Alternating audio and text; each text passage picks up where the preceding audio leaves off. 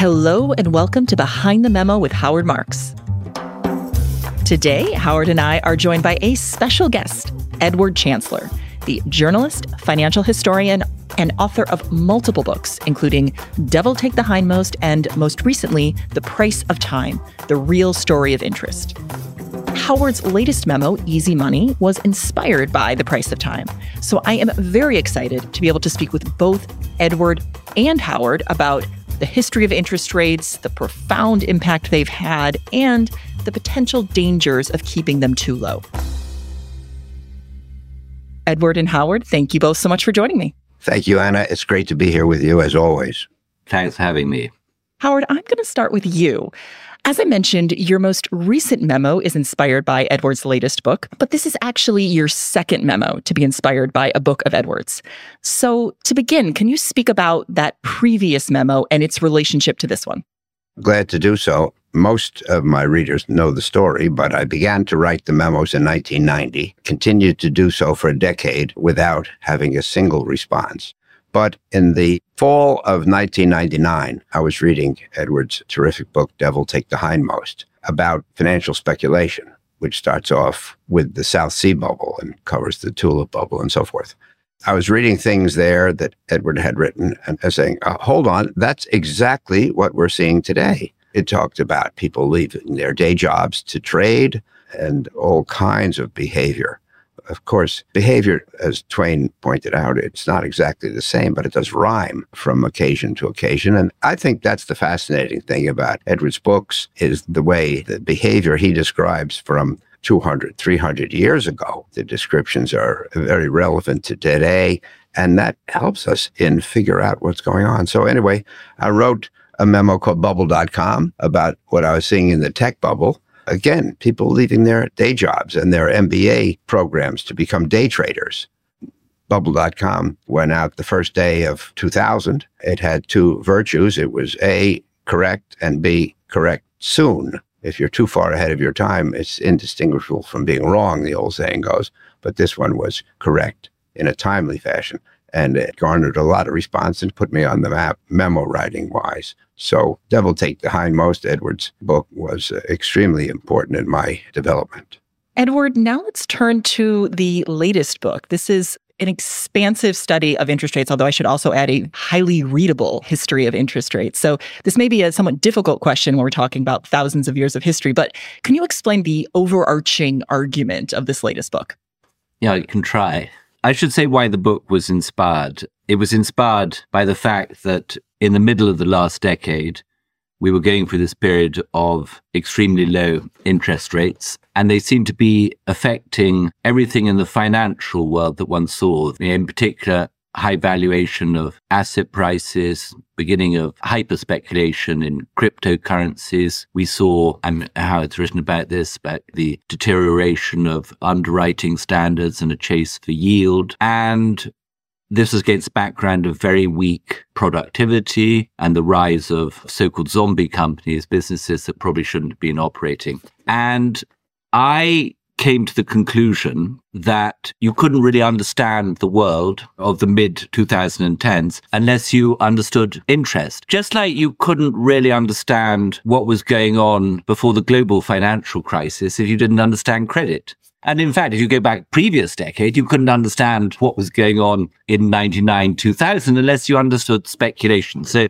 we moved from a focus on speculation to one on credit and up to the GFC. And then I think interest became all-encompassing. And I went to see, I think, Howard, you know him, Jim Grant in New York. And I asked him, has anyone written anything interesting on interest, on subject of interest? Now, of course, there's the famous book, Sidney Homer's, updated by Dick Siller's, The History of Interest Rates. But there wasn't anything written about the concept of interest, except for a practically boring book that had been written in the 1960s.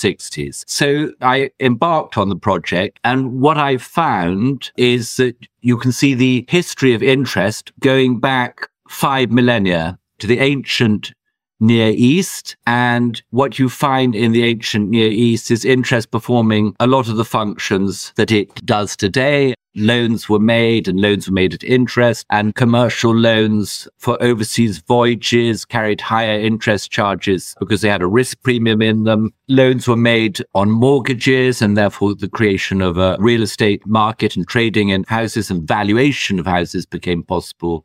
And then there were consumption loans, and there were loans of barley for farmers for grain stock. So that was the history of interest. Yeah, one of the fascinating things that you say early in the book is that interest is really the first financial innovation.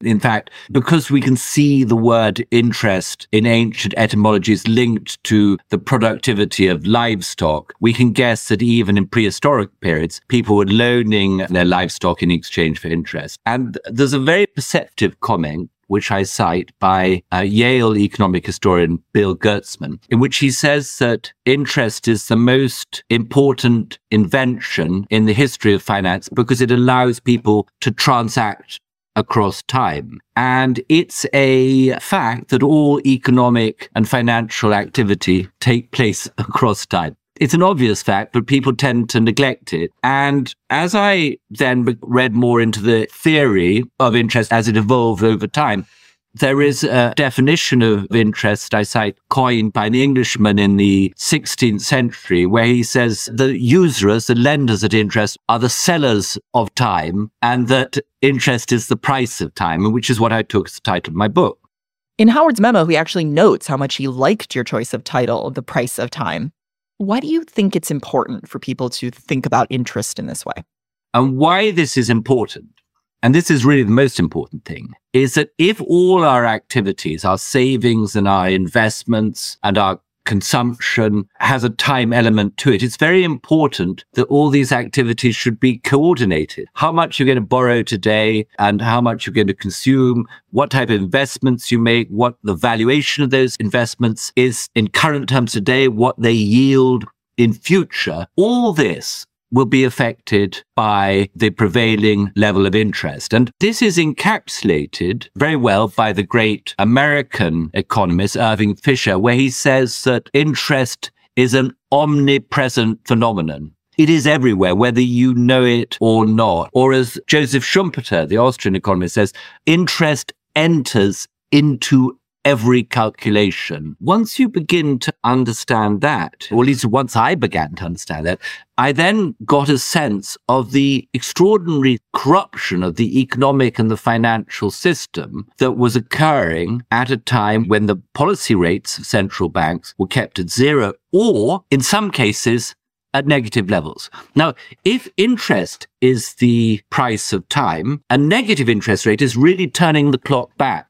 Now, Anna, you were at Breaking Views for a while. I don't know if you saw a piece I wrote back in 2020, which was about Alice in Wonderland. It was sort of looking at the financial markets. Yes, I do remember that piece. Yes. And it was trying to show that everything was up back to front. I read a comment a couple of years ago when Japan embraced negative interest rates. Someone saying that interest rates didn't matter. As long as interest rates were falling, you could have capital gains on your bonds. So, in fact, I was saying in that piece where you owned equities for income and long-dated bonds at negative yields, and 30-year Swiss yields were out negative rates. You own those for capital gains. And that is a very upside-down world in which VC was doing very well. A lot of very flaky businesses were being floated, but very speculative world, a world in which was very difficult for active managers to distinguish themselves without actually taking on more risk. So I think that these negative rates and these zero rates were really the most extraordinary event. If the invention of interest is the greatest invention, then I think the advent of the negative rates was the most, in a way, shocking event in the entire history of finance. And as Edward was giving that answer and really talking about the ubiquity of interest rates, what it made me think of is that interest rates really are the main factor or the basic factor that defines the investment environment and the greater financial environment. In the same way that weather defines the environment for everything else. So weather determines whether we'll wear a coat, whether we'll carry an umbrella, whether we'll put the top down in the car or keep it up. And thing after thing is all dependent on the weather. In the same way, interest rates are the dominant consideration in giving rise to financial behavior and investment behavior. And I think that if people think of it that way, I think it'll be beneficial. There's another metaphor that strikes me, and I didn't really draw it out enough in the books. It came to me a bit later, although I do mention it, that Warren Buffett, let's say 5-6 years ago, makes this comment that interest is to valuation what gravity is to matter. Now, go back to what I was saying earlier, that all these economic variables, our consumption, our borrowing, our expected rate of return, the type of investments we make, are all dependent, influenced by the interest. Then you could actually take a grander picture and say, well, interest is like the gravity that holds the planets on their paths. And you remember Isaac Newton makes this comment during the South Sea bubble, when he was a speculator in the South Sea bubble. He's reported as saying, I can calculate the motions of the heavenly bodies, but not the madness of people.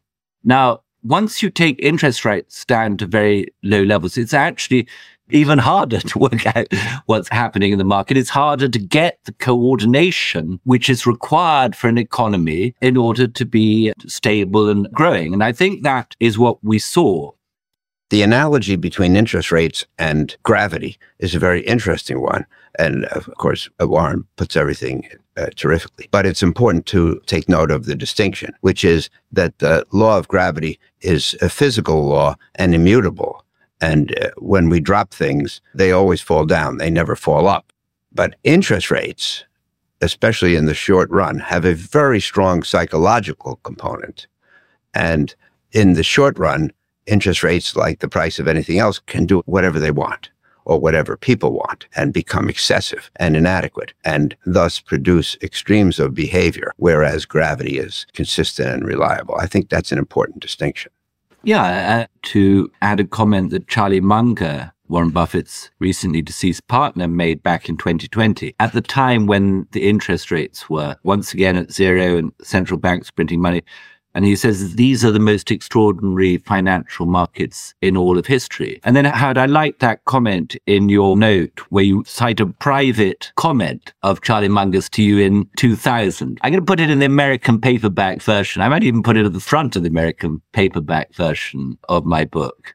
Yes, he said to me, actually wrote me, maybe we have a new version of Lord Acton's law. Of course, Lord Acton said that power corrupts and absolute power corrupts absolutely. And Charlie says, easy money corrupts and really easy money corrupts absolutely. That's the theme of Edward. That's the theme of myself running through what we've written here is the corrupting influence of interest rates that are too low. That makes me think of another quote, Edward, from your book. It's actually something that Howard notes is really one of his favorite quotes from the book. It's, I believe, from the Overend Gurney crisis in the 1860s when that bank went under. You note a banker, John Mills, saying, as a rule, panics do not destroy capital. They merely reveal the extent to which it has previously been destroyed by its betrayal into hopelessly unproductive works. I'd like you both to speak about the idea that this quote is expressing and why it's so important. The error is in the bad decision, what Hayek called, and again, I learned this from Edward's book, and I love it, malinvestment. We think of investing as being a constructive activity, providing money for projects, but malinvestment is the misuse of money. The error takes place at the time the investment is made erroneously, but it only becomes apparent at the time that it is stressed by events in the environment. Warren Buffett said, I think it was early 2009, just commenting on what we had seen in the global financial crisis, that it's only when the tide goes out that we find out who's been swimming naked. I wrote in one of my books on the subject of risk that you may have a construction flaw in your house, but it only becomes apparent when there's an earthquake. Of course, I was living in California at the time where people actually think about earthquakes from time to time. But it's the same thing. Bad investment does not show up as an error right away. Bad investment shows up as an error when it is stressed and tested by difficult circumstances in the environment. If one were going to look at this question of malinvestment from a technical point of view, when the interest rate is very low, people will tend to invest in assets whose income is in the long, distant future with greater payback periods. These may be of a speculative nature. They're often, real estate. Real estate is a classic, probably the most obvious area in which bubbles are inflated by low interest because real estate are long-dated assets funded on debt on the whole. But also the VC stuff that we mentioned. And in the last year and a half, since interest rates have been going up, you see a whole load of venture capital businesses failing. And there, what Hayek said is that during the boom, the malinvestment is characterized by large investment during the boom, and then you get to the end point and there aren't enough funds to finish off the investment. So they become incomplete investments. And that is the bust phase, which we are to some extent living through at the moment. If you pick up the paper, the business pages, on an almost daily basis, you will see examples of so-called malinvestments that are businesses that have failed as interests rise. For instance, what's quite interesting, you've had this shift to alternative energy, and you see in the last few months, a lot of these wind turbine businesses, again, classic businesses with long-dated revenues, levered up quite a lot, and they have been running into trouble over the last year or so. So there's another example. No one would really think offhand that the shift from hydrocarbons to alternative energy was hugely influenced by the levels of interest. But it is the case. And suddenly, as the interest rates go up, a lot of these businesses no longer appear viable. So just to play devil's advocate, Edward and Howard, you've both written that when returns on safe assets are too low because interest rates are too low, people will often reach for yield and go into more speculative things. And as a result, capital often flows into companies that eventually go under. But what we've also seen historically during these periods of ultra low interest rates is that capital flows into very innovative things like the internet. And after the bust following the boom, you may see a lot of companies go under, but the ones that don't can end up really pushing the economy and society forward. So my question is then, if we're thinking of an environment in which interest rates are higher than people have become accustomed to, is there a risk that that could stifle innovation long term? Well, I think we know that it's possible for rates to be, quote, too high. And you ask, would that stifle innovation? If you think about it, the main way that rates get too high is that the central banks make them too high. And their purpose in doing so is to cool off an economy which is inflating. So their purpose is, yes, it's to stifle. And you can't make an omelet without breaking some eggs. You can't cool off the economy without causing some projects to be ignored that might have had merit. And by the way, normally you can't cool off a recession without raising the unemployment rate and making some people lose jobs. But just to go back to Anna's point about you have canals and railways and, let's say, electricity utilities rolled out in the 1920s and then the internet in the 1990s and AI today. And I think a bubble in technology can speed up the adoption of a new technology. That may be good for society. It tends not to be good for the investors. And so I think I say it in Devil Take the High Myth. I mean, I wrote it such a long time ago, I can't remember. But I think I probably say that the speculative mania benefits the consumers at the expense of the investors. I think the other point is that you can have, back to us, what we talked about a second ago, misallocation of capital. It tends to be a very inefficient use of capital. Now, during the railway mania that British had in the 1840s, in 1844, 1885, huge number of new railroads were projected. And they were going to cost the equivalent of the entire British GDP. So there's an example, an investment that wasn't really going to take place because there was going to be too great a demand on capital. Anyhow, most of those projects were cancelled. But even of the projects that were realised, and I like to cite this, is between London and Peterborough, which is a city not far from Cambridge, north of London, there were 3 railway lines running between London and Peterborough, whereas one would have done the job, possibly 2, but one would have done the job. So those resources are wasted. And when you waste investment resource, it's just like consumption, but without the pleasure of consumption. Yeah, this type of waste you're talking about, it's definitely something we saw in the internet bubble. And this is, most of our memories, huge investment in fiber optic cables. If you remember how, the picks and shovels of the internet that we were meant to be getting so excited about in 99, 2000. And then massive excess capacity in fiber optic cables coming straight after. And today, another little spurt of investment in AI, actually much more resource intensive than people think. I was at some conference last week in which a person was saying that Microsoft's entire electricity consumption doubled within a 2-month period as it was making this shift towards AI. So there are huge resources that are consumed. And I think certainly if one's thinking of life from the investor's perspective, which is where Howard and I are coming from, the speculative mania is to be avoided. So to switch gears a little bit, one of the things that we've been discussing is this massive shift from a period of ultra-low interest rates to much more normal interest rates. And you would think that that would lead to significant problems in the economy, much higher rate of unemployment, but we haven't seen that. The U.S. economy has been surprisingly resilient. So I'd like you both to speak about this soft landing narrative that is currently so dominant. If you say, well, we'd like to cool off the inflation rate, but not cause anybody to lose their jobs, normally that's considered impossible. At the moment, we're going through a thing here where it looks like the hope of the so-called soft landing might be realized. And that is the cooling off the economy to lower the inflation rate without causing a recession and an uptick in unemployment. Normally considered unlikely, possibly is going on at this time. I know the optimists think so.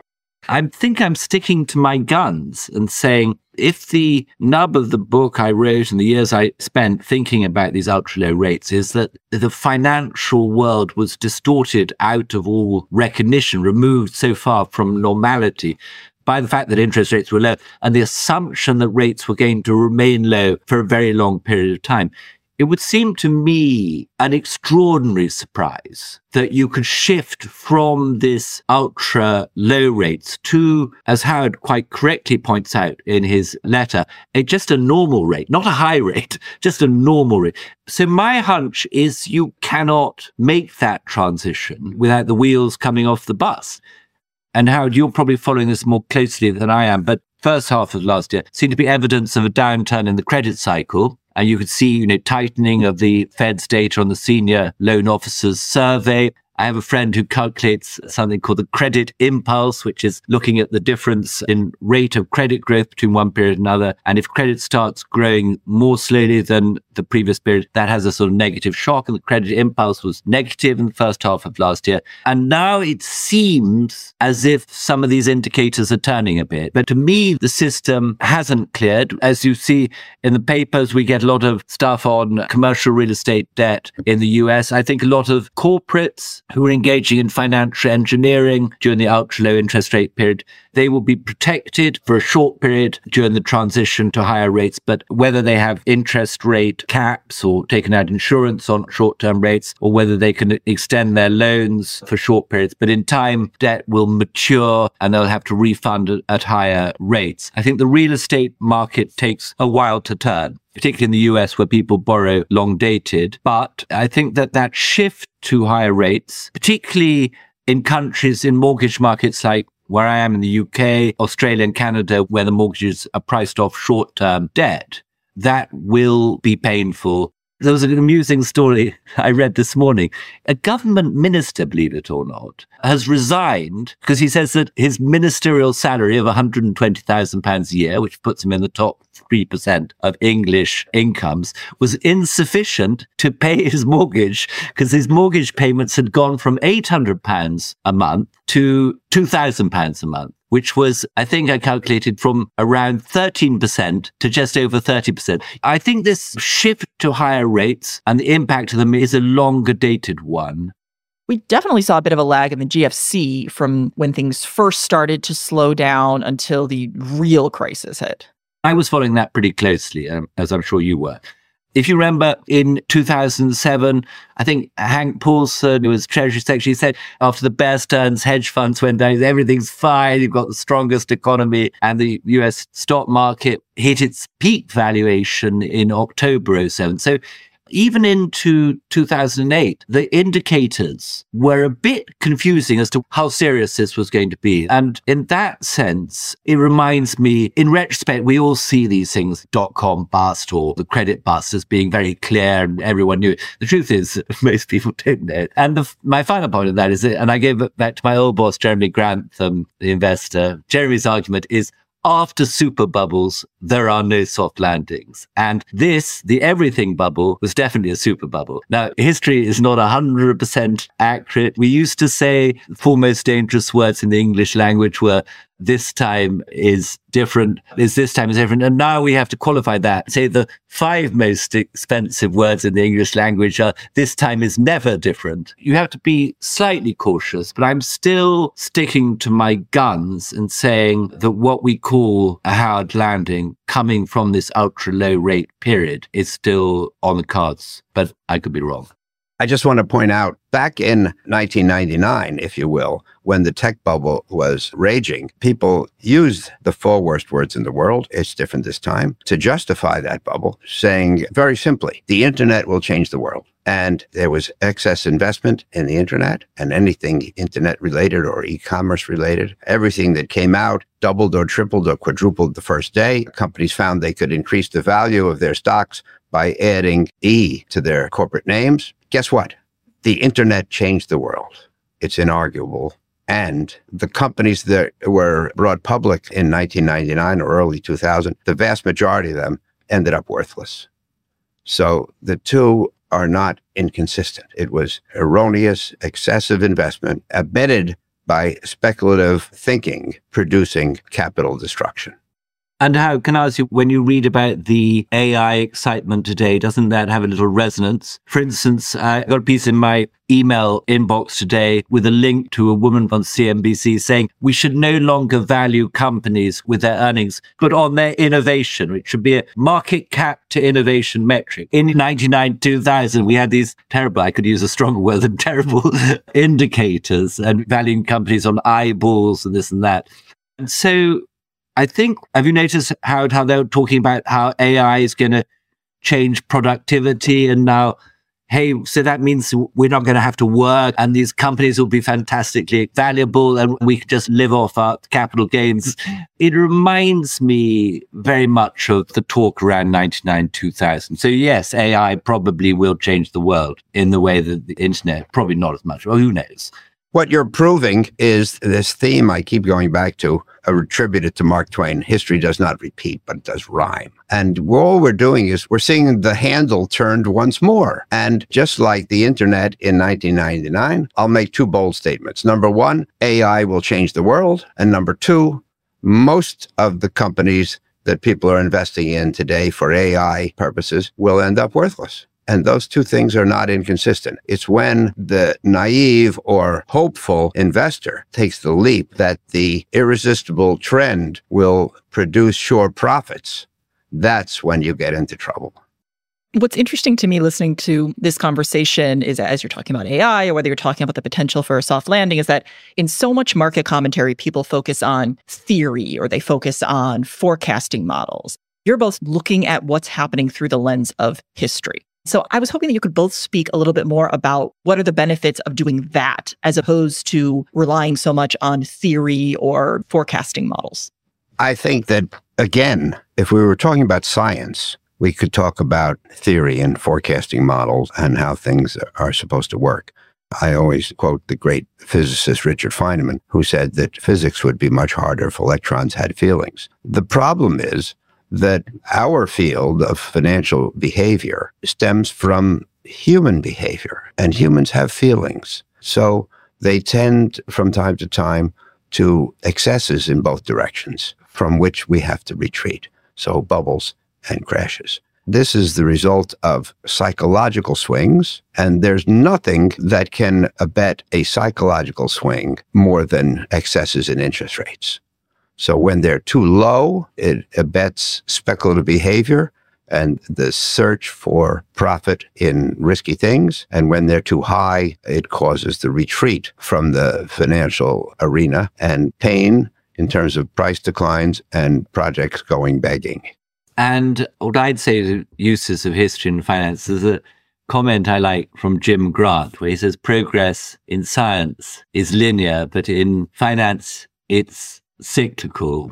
Or as Jim also likes to say, we keep on standing on the same rake. And if anything, and this is one of the things I actually picked up, Howard, when I was writing Devil Take the Hindmost, is the Japanese in the late 1980s, It was the greatest bubble that we'd ever seen. And technology by then, electronic communications technology, was pretty advanced. And then you had the internet, and that was the biggest stock market bubble in valuation terms and excesses. Again, with the internet, it shows you, in fact, that any of our technological or even economic theoretical advances don't actually change the behavior. And if anything, over the last 25 years, they've been more extreme than at any time in history. So I think the history gives you an inkling of what's going to happen. Then what actually happens is quite shocking because it's often more extreme than the history books contain. One last topic I'd like to discuss. Howard, in your memo, and Edward, in your book, you're both somewhat critical of the activism of central banks that we've seen, especially in the last 15, 20 years. But what would we think of as a better alternative looking forward? What would that mean? Well, I wrote a memo in the fall of 22 called What Really Matters. And in there, I decried hyperactivity, not just with regard to central banks, but in general. And I said when I was a boy, there was a saying, don't just sit there, do something. And what I would suggest is to invert that. Don't just do something, sit there. There's an assumption that because we have theories of how the economy works, that if we turn a certain crank or flip a switch or take a policy action, we'll get the result we're supposed to get. But these tools are crude and unreliable, and they don't always work. As a result, there's not always something good to do. Just like with market timing, I think that policy decisions at central banks can be rather reliable if made at extremes, but unreliable in between because they don't necessarily work the way they're intended. So I think that the central banks should get out of the business of being activist every day and only take very strong measures at extremes when necessary. I'd agree with that. My feeling is that the central bank should definitely get out of the way of putting a safety net under financial markets.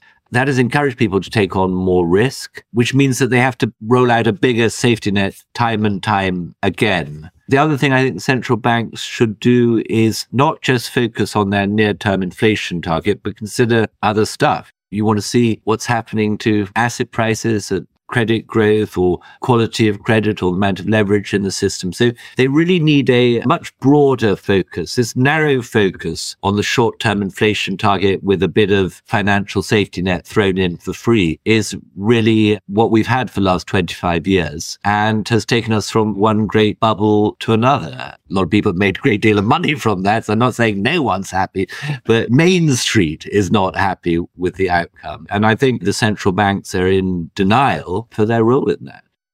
Let me just add that there are people who believe that the government, and I'll put central banks under that heading, are great at the things they're supposed to do. And they want them to do more and more and fix their lives for them. And there are other people you might call free market people. They're leery of that proposal and they want the government to do less. That's another pendulum which swings from governments doing more to governments doing less. And it'll ever be. So to end what has really been a fascinating discussion, I'd like to hear from both of you if you have any final thoughts or takeaways that you'd like to leave our listeners with. Last summer, I wrote a memo called Taking the Temperature, talking about 5 market calls that I made that happened to have been successful.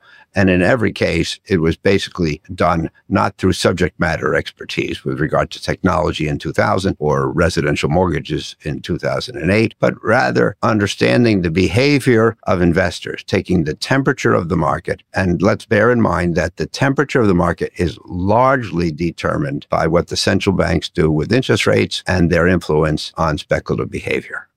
My last comment is Howard and I are both followers of the credit cycle. And I think, as I was saying earlier, we're at an interesting point of the credit cycle. It looks as if it might be turning up, whereas I'm suspecting that that might be a false move. So I would keep my eye on the credit cycle, I think, going forward. Well, on that note, thank you both so much for joining me. This was a really, really fascinating discussion. Edward, thank you for participating. Oh, thank you for having me, Howard. You're selling a lot of my books. Good. Thank you. Thank you. Thank you, Anna.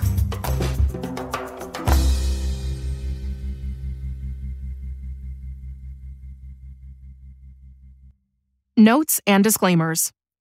This recording and the information contained herein are for educational and informational purposes only, and do not constitute and should not be construed as an offer to sell or a solicitation of an offer to buy any securities or related financial instruments.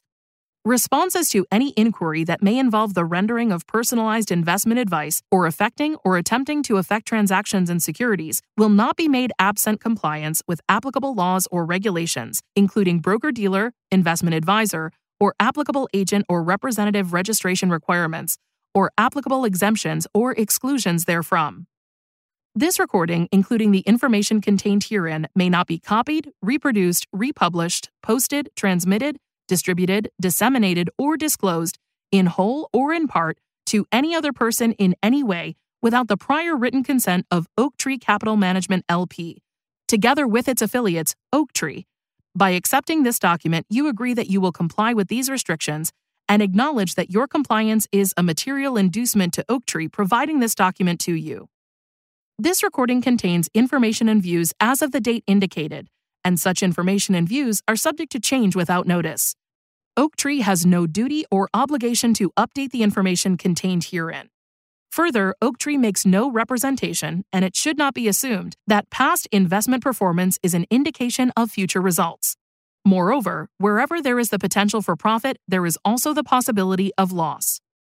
Certain information contained herein concerning economic trends and performance is based on or derived from information provided by independent third-party sources. Oaktree believes that such information is accurate and that the sources from which it has been obtained are reliable. However, it cannot guarantee the accuracy of such information and has not independently verified the accuracy or completeness of such information or the assumptions on which such information is based. Moreover, independent third-party sources cited in these materials are not making any representations or warranties regarding any information attributed to them and shall have no liability in connection with the use of such information in these materials. Copyright 2023 Oaktree Capital Management LP. Audiation.